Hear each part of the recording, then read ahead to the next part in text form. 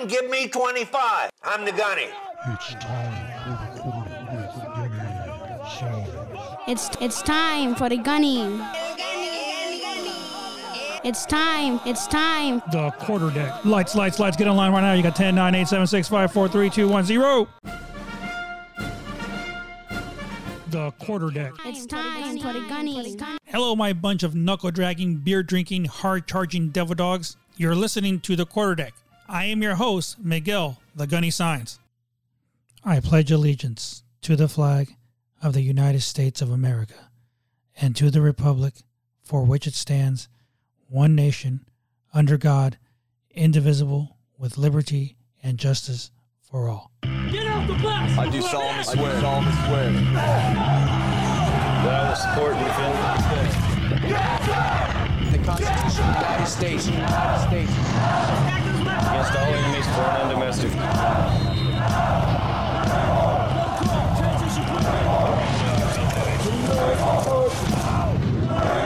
What we're gonna do right here is go back.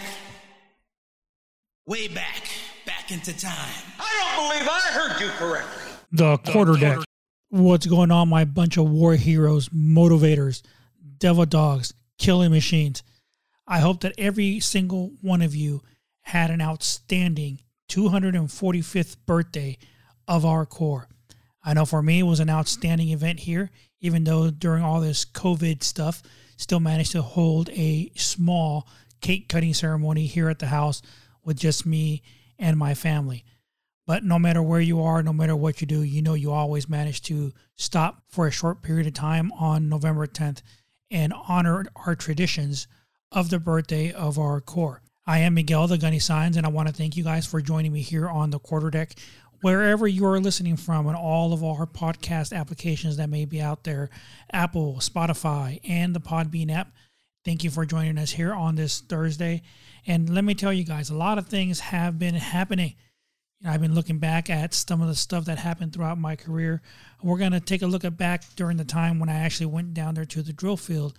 I am going to read to you the Commandant's message from our 13th Commandant, General John J. Lejeune, as tradition, of our Corps. We'll go ahead and take a look at that, reflect on that, so that way we never forget where we came from. January of 2004, that was when I received my second orders to go to the drill field. Now, we had just come back from Iraq, from the initial invasion down there when we liberated Iraq from the tyrant known as Saddam Hussein. And I had spent home maybe about 3 months, and I had to go ahead and get ready to head out there to the drill field.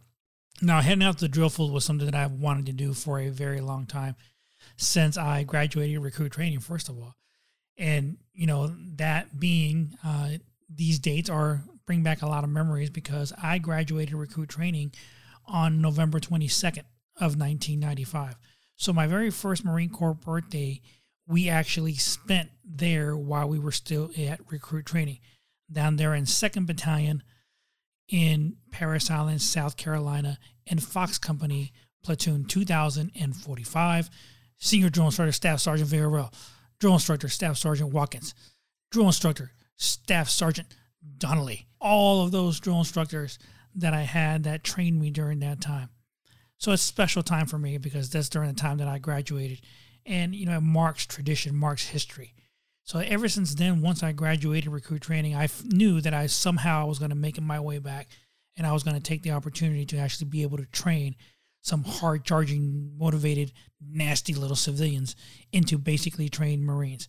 And now I was finally going ahead and getting my opportunity to actually head out there and do what I needed to do. Now, it did suck that I had to go down there in January, because it was right after the holidays. And you had to make sure that you're within standards, all those things, to make sure that you are going to be successful down there on the depot. Now, I had requested to actually go back to Parris Island, South Carolina, to be a drill instructor down there. However, I guess they needed more Marines down here in MCRD in San Diego, and that is where they ended up sending me. So anyway, I made the drive down there from Camp Pendleton to MCRD San Diego to go ahead and check in. Whenever you check in anywhere, you check in alphas, and we had to check in there at drill instructor school before we actually went in and checked into the lodging where we were going to be staying at for the whole time that we were there. Now, drill instructor school is a pretty iconic place there because anytime that you go down there to MCRD San Diego, it's kind of right next to the exchange. And it says drill instructor school off limits, authorized personnel. So when I went down there and actually checked into DI school, there were some of the clerks down there from the admin department that were actually checking us in. Now, I had just gotten a haircut. Maybe a couple of days ago, got in a haircut, made sure that I was squared away, ready to go. And there was a young corporal that was there. Now, I was a sergeant when I went down there to the drill field. He took my SRB, verified my order, said you're good to go. And he looked at me and he said, Sergeant, you might want to go get a haircut before you come back tonight. Once you check in, you're going to come back at 1600 in PT gear. So I'm like, a haircut? I'm like, all right, like I just got a haircut. Now, also, when I first checked in, I also was wearing my mustache that I had. Go ahead and giggle it up. Checking into drill instructor school wearing a mustache. Okay. Next thing he told me, like, you might want to shave that off as well. Don't show up this afternoon with a mustache. Went back down to the barracks, did my thing, got the haircut, shaved the mustache off, and got ready to go. Now, we all stayed with somebody in our room. We stayed there at the lodging, which is, the little hotel area where, guests stay and everything. So we had our own room, so we had 2 racks in there. So 2 of us were in there. And I had my roommate that was there with me. He was already there by the time that I checked in, so I got a chance to meet him. Sergeant Williams was his name, and we got to know each other pretty well throughout the whole time that we were there. Well, 1600 came along, and it was time to go ahead and go and check in. Now, we were told to come back down there in green on green and to bring our 2-quart canteens that was given to us when we actually checked in earlier that morning. We were told to make sure that it was filled to the top and that we would be ready to go. So we got there, and we were all instructed to go inside the classroom and take a seat down there in the classroom. So we in there and got there and sat down, and we just waited and everything for, the instructors to get there because, we all expected, to get an introduction from our instructors, letting us who they are, the schedule, what we were planning on doing when we got there, and how the training was going to go. Now, drill instructor school is basically the exact same length as a cycle that the recruits go through when they go through their initial training. Now, here we have a room full of NCOs, a bunch of sergeants, staff sergeants, and we had 1 gunnery sergeant that was in our class as well. So, and typically all the Marines that go to drill instructor school are the top 10% of their units, in the Marine Corps that want to go down there and actually be drill instructors. Now, during that time, it was a volunteer B-billet. We weren't actually, voluntold that you had to go to DI school because people actually wanted to go to the drill field and they volunteered to go do that duty and train our future of our Corps. So next thing we knew, the lights start flashing on and off, on and off, on and off. And these group of gunnery sergeants, about 6 of them, rush into the room, basically telling us to get up, move the chairs to the left and right, sit down, put our shoes on, sit down. And it was basically your typical Black Friday. So for any of you that, wondering what exactly drill instructor school is like, it's basically like an initial pickup that you have when you first get there for recruit training. So here are a bunch of, sergeants, staff sergeants, gunnery sergeants that are used to, basically being in charge out there in the fleet. And now you're coming back there to DI school, and now you're being treated pretty much basically like a freaking recruit. Okay, everything is yes, gunnery sergeant, no gunnery sergeant, gunny, guns, none of those things exist because that's not the proper way that you say somebody's rank. This started the actual training cycle for us as drill instructor students. And this basically went on that first day. We were there starting at 1600, and we were sitting there. They made us put our head down, turn the lights off. We had to write a couple of paragraphs explaining why we were there, what we expected to gain from going to drill instructor school, and, basically why it was important to us to be there and why we wanted to graduate. And this went on till about 04 in the morning. Okay, so we were there. They taught us how to form for PT. Not that everybody that went there should have already known how to form a unit for PT. However, you'd be surprised that when people get all stressed out, they forget everything they know, and basically they act retarded. Just like a basic recruit. Here you got staff NCOs and NCOs that completely forget everything that they ever did. And now we're pretty much being broken down, going back down to the basics so that we learn schedule that a recruit's going to go to, because it's been a while since all of us had actually gone through that whole process. And they wanted to make sure that we knew how to do it. But this time, from the other side of the world, we weren't going to be recruits. We're actually going to be drill instructors. So we needed to know, how to handle those kind of situations, how to make sure that we knew how to do that, because the recruits were going to be looking up to us. And we wanted to make sure that they understood exactly what we had to do throughout that day. So finally, we were able to form for PT. And like I said, we were there till about 04 in the morning. And then they finally dismissed us, and they told us to be back at 05 for PT. So we got back, we did PT, and then they took us all back into the classroom after PT. And then they conducted a weigh-in for everybody that showed up there at DI school. Now, one of the things that I did realize is that when we went to DI school, I was measured before I went. I was within weight, all that stuff. And for the first 10 and a half years of the Marine Corps, I've always been measured at 65 inches, always. So, my weight standard was a certain standard that I had to be at. Well, in DI school, they measured me at 64. So that kind of lowered my height and weight standards a little bit. So I was overweight by about 3 pounds. So here we go now. I wasn't the only one. Almost about half the class that went there was overweight because they were measured about an inch shorter than they normally were when they were out in the fleet. But hey, well, whatever. So because of that, all of us were told that we had to lose the weight. So everybody got put pretty much on remedial. And once everybody was within weight, then of course they were going to get pulled off. Now, lucky for me, our squad advisor that we had, that I was part of, he was the instructor for remedial PT. So basically what he told us was that since I got to be there, all of y'all are going to be there regardless. If you're overweight or not, you're going to be there and you're going to PT with me, because I got to sit there and PT extra with all those other people that I have to take care of. So either way, throughout the whole time in DI school, pretty much got double the PT. And so we got back in shape. So that started out that way, and we had our classroom instruction, but basically we spent the majority of the time out there on the parade deck. Out there on the parade deck, grinding, learning, drill.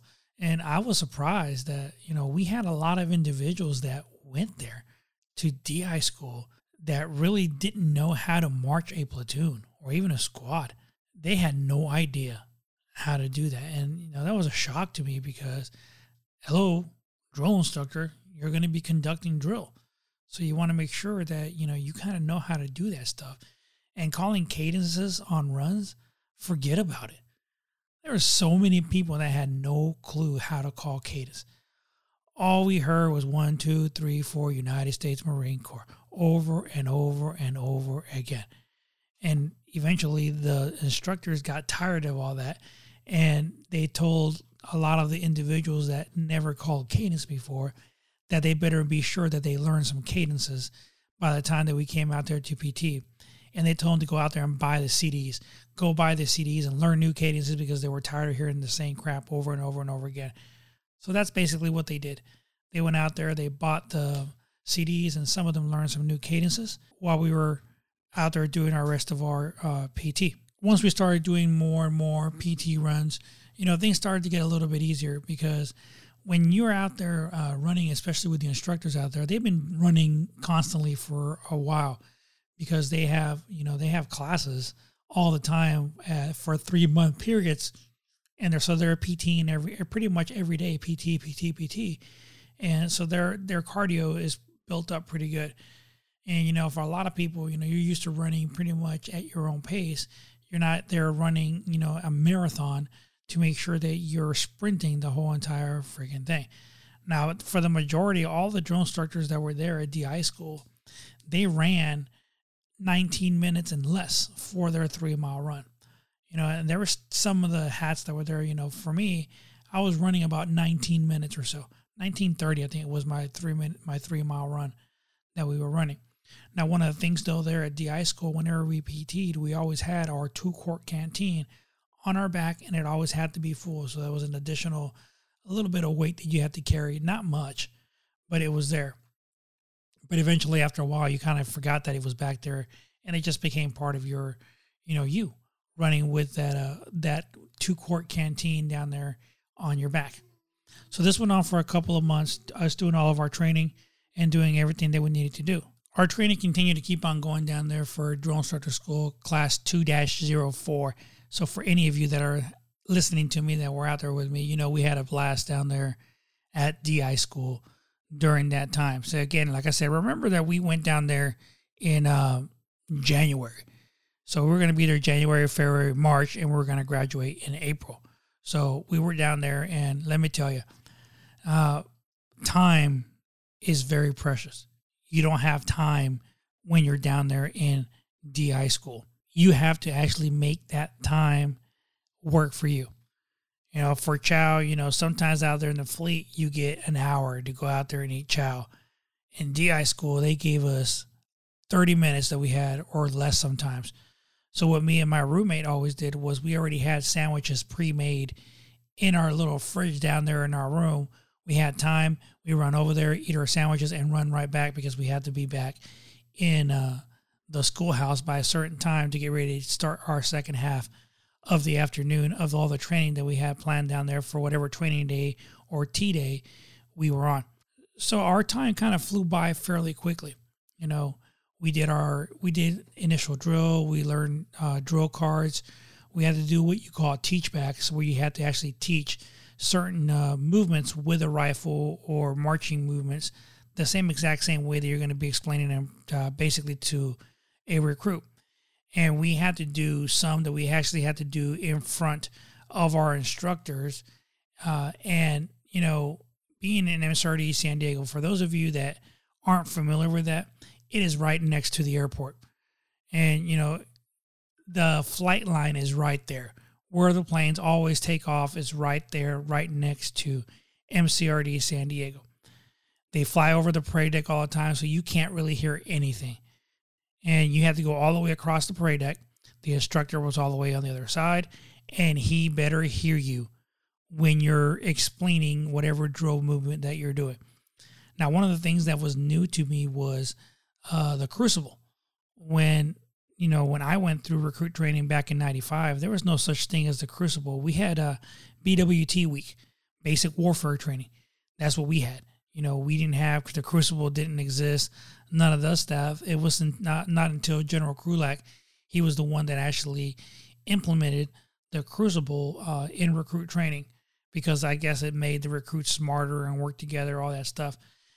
So I didn't know nothing about it. But we, as drill instructor students, we had to go through the crucible. So we went out there and went through the crucible with one of the training companies that was actually going through the crucible. Now, by no means, we weren't doing the same exact same thing that we were doing, but we were actually attached to some of the drill instructors that were with their small squads of recruits to see how they did everything throughout the crucible.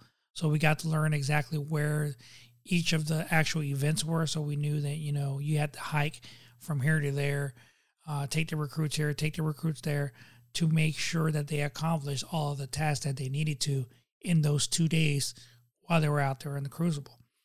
Now, we also went through a lot of the actual obstacles that we did. That way we can make sure that we understood how they're supposed to work. So that way we can make sure the recruits were actually doing them correctly. All the day movement courses, the night movement courses, we went through all of those.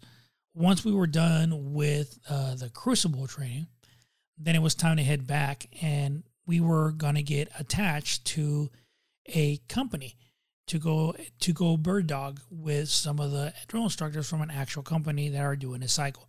So you're basically going to shadow them. We were going to shadow them. We wore duty belts, but however, we wore soft covers. We still did not have the campaign cover. We had not earned that title of a drill instructor yet, so we could not wear the cover. We had soft covers, and we were attached to a company. Now, for me, I got attached to Bravo Company, which ended up being the company that I had orders to once I graduated DI school. So we were able to actually bird dog, got to learn everything, and we were basically there from 6 in the morning until lights for the whole entire week that we actually bird dog. So we got to pretty much see basically what they did from when they got up in the morning during PT, and after PT throughout the day, what they did all the time on the parade deck, how to conduct the hygiene inspection, all those things we basically watched the drill instructors do. So we had a general idea of what we were going to be doing. And that week was almost one of the last things that we had to do prior to us graduating from DI school. We had to take our final examination to make sure we passed all the knowledge questions, the SOP, the Standard Operating Procedures Manual, make sure we knew. Throughout the years, SOP gets thicker and thicker and thicker because people continue to do retarded things out there on the drill field. And, you want to make sure that you conduct everything and do all the training without violating that SOP. Can it be done? Yes, it can be done. You can still train a basically trained Marine to the best of your ability, and they will make great Marines. They'll understand the concepts and they'll get things done the way they need to. There's no reason for you to have to put your hands on a kid to, make him do what you need him to do. So it is possible. But we took our examination. I passed the exam, and then graduation day was set that day, for graduation. All of us were, extremely happy that we made it. Now, I can remember that, our class, we started with about 50-something Marines that we started with in the DI school class. We ended up graduating 32. So, a lot of them were dropped. A lot of people go there and, they don't make it graduating DI school, and they get sent back to their parent command. They get sent back there, and everybody knows that they failed out, or they just ended up quitting themselves. They didn't want to be there anymore. Because, like I said, it's a volunteer thing. We volunteered. They ended up getting dropped because they weren't able to adjust to the training, and they weren't really comprehending everything they needed to do, whether it was with a physical training or the knowledge-based training that you had to do. But I can remember very clearly still that graduation day, when they give you your campaign cover and you actually put it on there on stage for the very first time, actually as a United States Marine Corps drill instructor. So that title is now yours.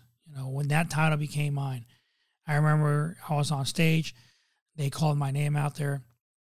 They basically, had us there lined up on the ladder wells, getting ready to go. All the campaign covers were stacked there on the table. Now, we were supposed to give them our campaign covers, and they had them in a certain order for us to get ours when we went on stage.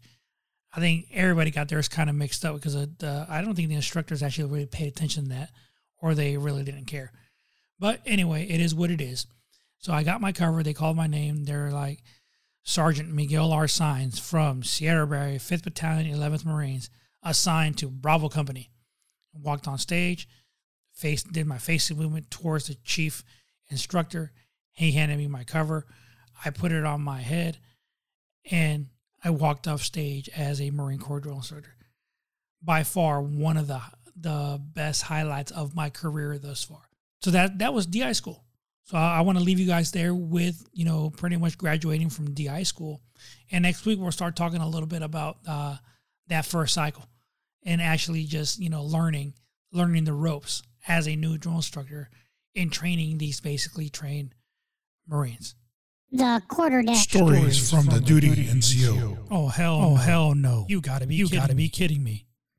On November 1st, 1921, John A. Lejeune, 13th Commandant of the Marine Corps, directed that a reminder of the honorable service of the Corps be published by every command.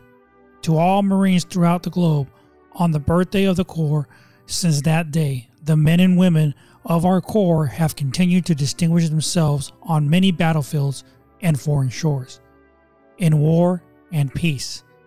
On this birthday of our Corps, therefore, in recognition of the will of the 13th Commandant, a reminder of the Corps' honorable service is published as follows. On November 10th, 1775, a Corps of Marines was created by the resolution of the Continental Congress. Since that date, many thousands of men have borne the name Marine. In memory of them, it is fitting that we, who are Marines, should commemorate the birthday of our Corps by calling to mind the glories of its long and illustrious history. The record of our Corps is one which bears comparison with that of the most famous military organization in the world's history. During 90 of the 146 years of its existence, the Marine Corps has been in action against the nation's foes. From the battles of Trenton to Argonne, Marines have won foremost honors in war. In the long era of tranquility at home, generation after generation of Marines have grown gray in war in both hemispheres. And in every corner of the seven seas, so that our country and its citizens might enjoy peace and security. In every battle and skirmish since the birth of the Corps, Marines have acquitted themselves with the greatest distinction, winning new honors on each occasion until the term Marine has come to signify all that is highest in military, efficiency, and solidarity virtue. This high name of distinction and solidarity repute we, who are Marines today, have received from those who have preceded us in the Corps. With it, we also received from them the eternal spirit which has animated our Corps from generations and has long been the distinguishing mark of Marines in every age. So long as the spirit continues to flourish, Marines will be found equal to every emergency in the future as they have been in the past. And the me of our nation will regard us worthy successors to the long line of illustrious men who have served as soldiers of the sea since the founding of the Corps. The timeless message of our 13th Commandant has left its mark in the hearts and minds of all Marines, past and present. By deed and by act, from the Belleau Wood to the Argonne, from Guadalcanal to Iwo Jima, from Incheon to the Korean armistice, from the hard fights in Vietnam to Desert Shield, Desert Storm, to the centuries longest wars in Iraq and Afghanistan, and in hundreds of other places where Marines have distinguished themselves. Marines have continued to epitomize those qualities which are their legacy. The success which the men and women who have earned the title Marine have achieved in combat and the faith they have borne in peace will endure forever. The Commandant and our many friends have added their hearty praise and congratulations on this, our 245th birthday.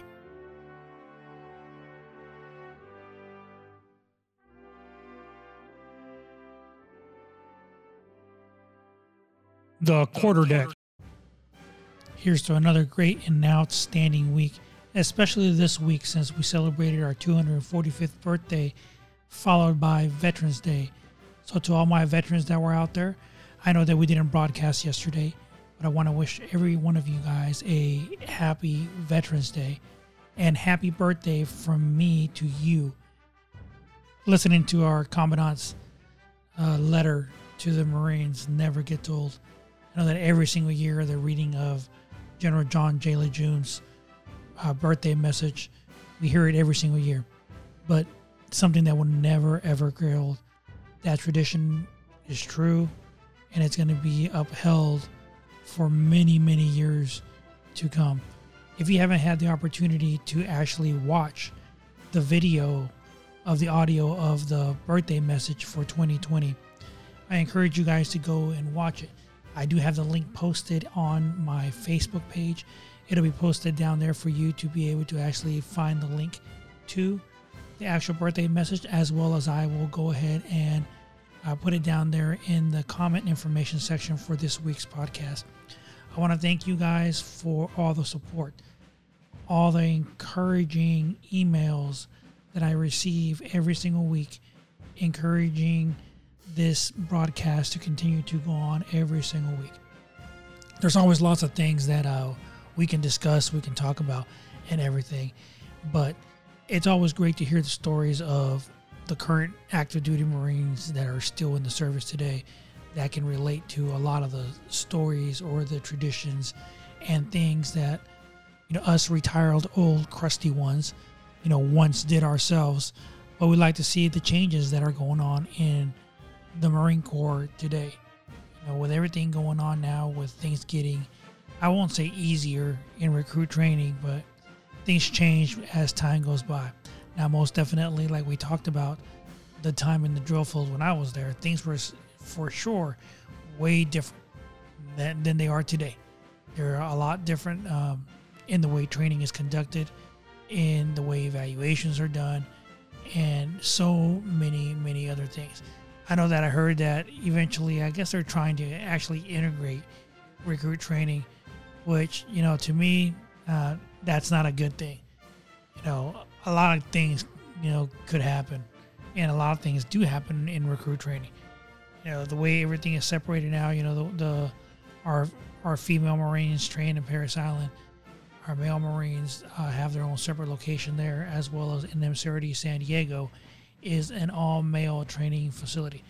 Now, if they wanted to bring like a female battalion down there in San Diego, I think that would work. But as far as integrating them into the same squad bay, the same platoons, to me, that's not something that I don't think is great for our Marine Corps. But, the powers that be, those that wear the big giant hats way up top, are the ones that make that choice. And if it's their policy and what they decide to do, then hey, so be it. That's their policy. So again, my name is Miguel the Gunny Signs, and I want to thank everybody again this week for the outstanding support. Thank you guys for listening to us here on the Quarterdeck, which is available on Spotify, the Apple Podcast application, and Podbean.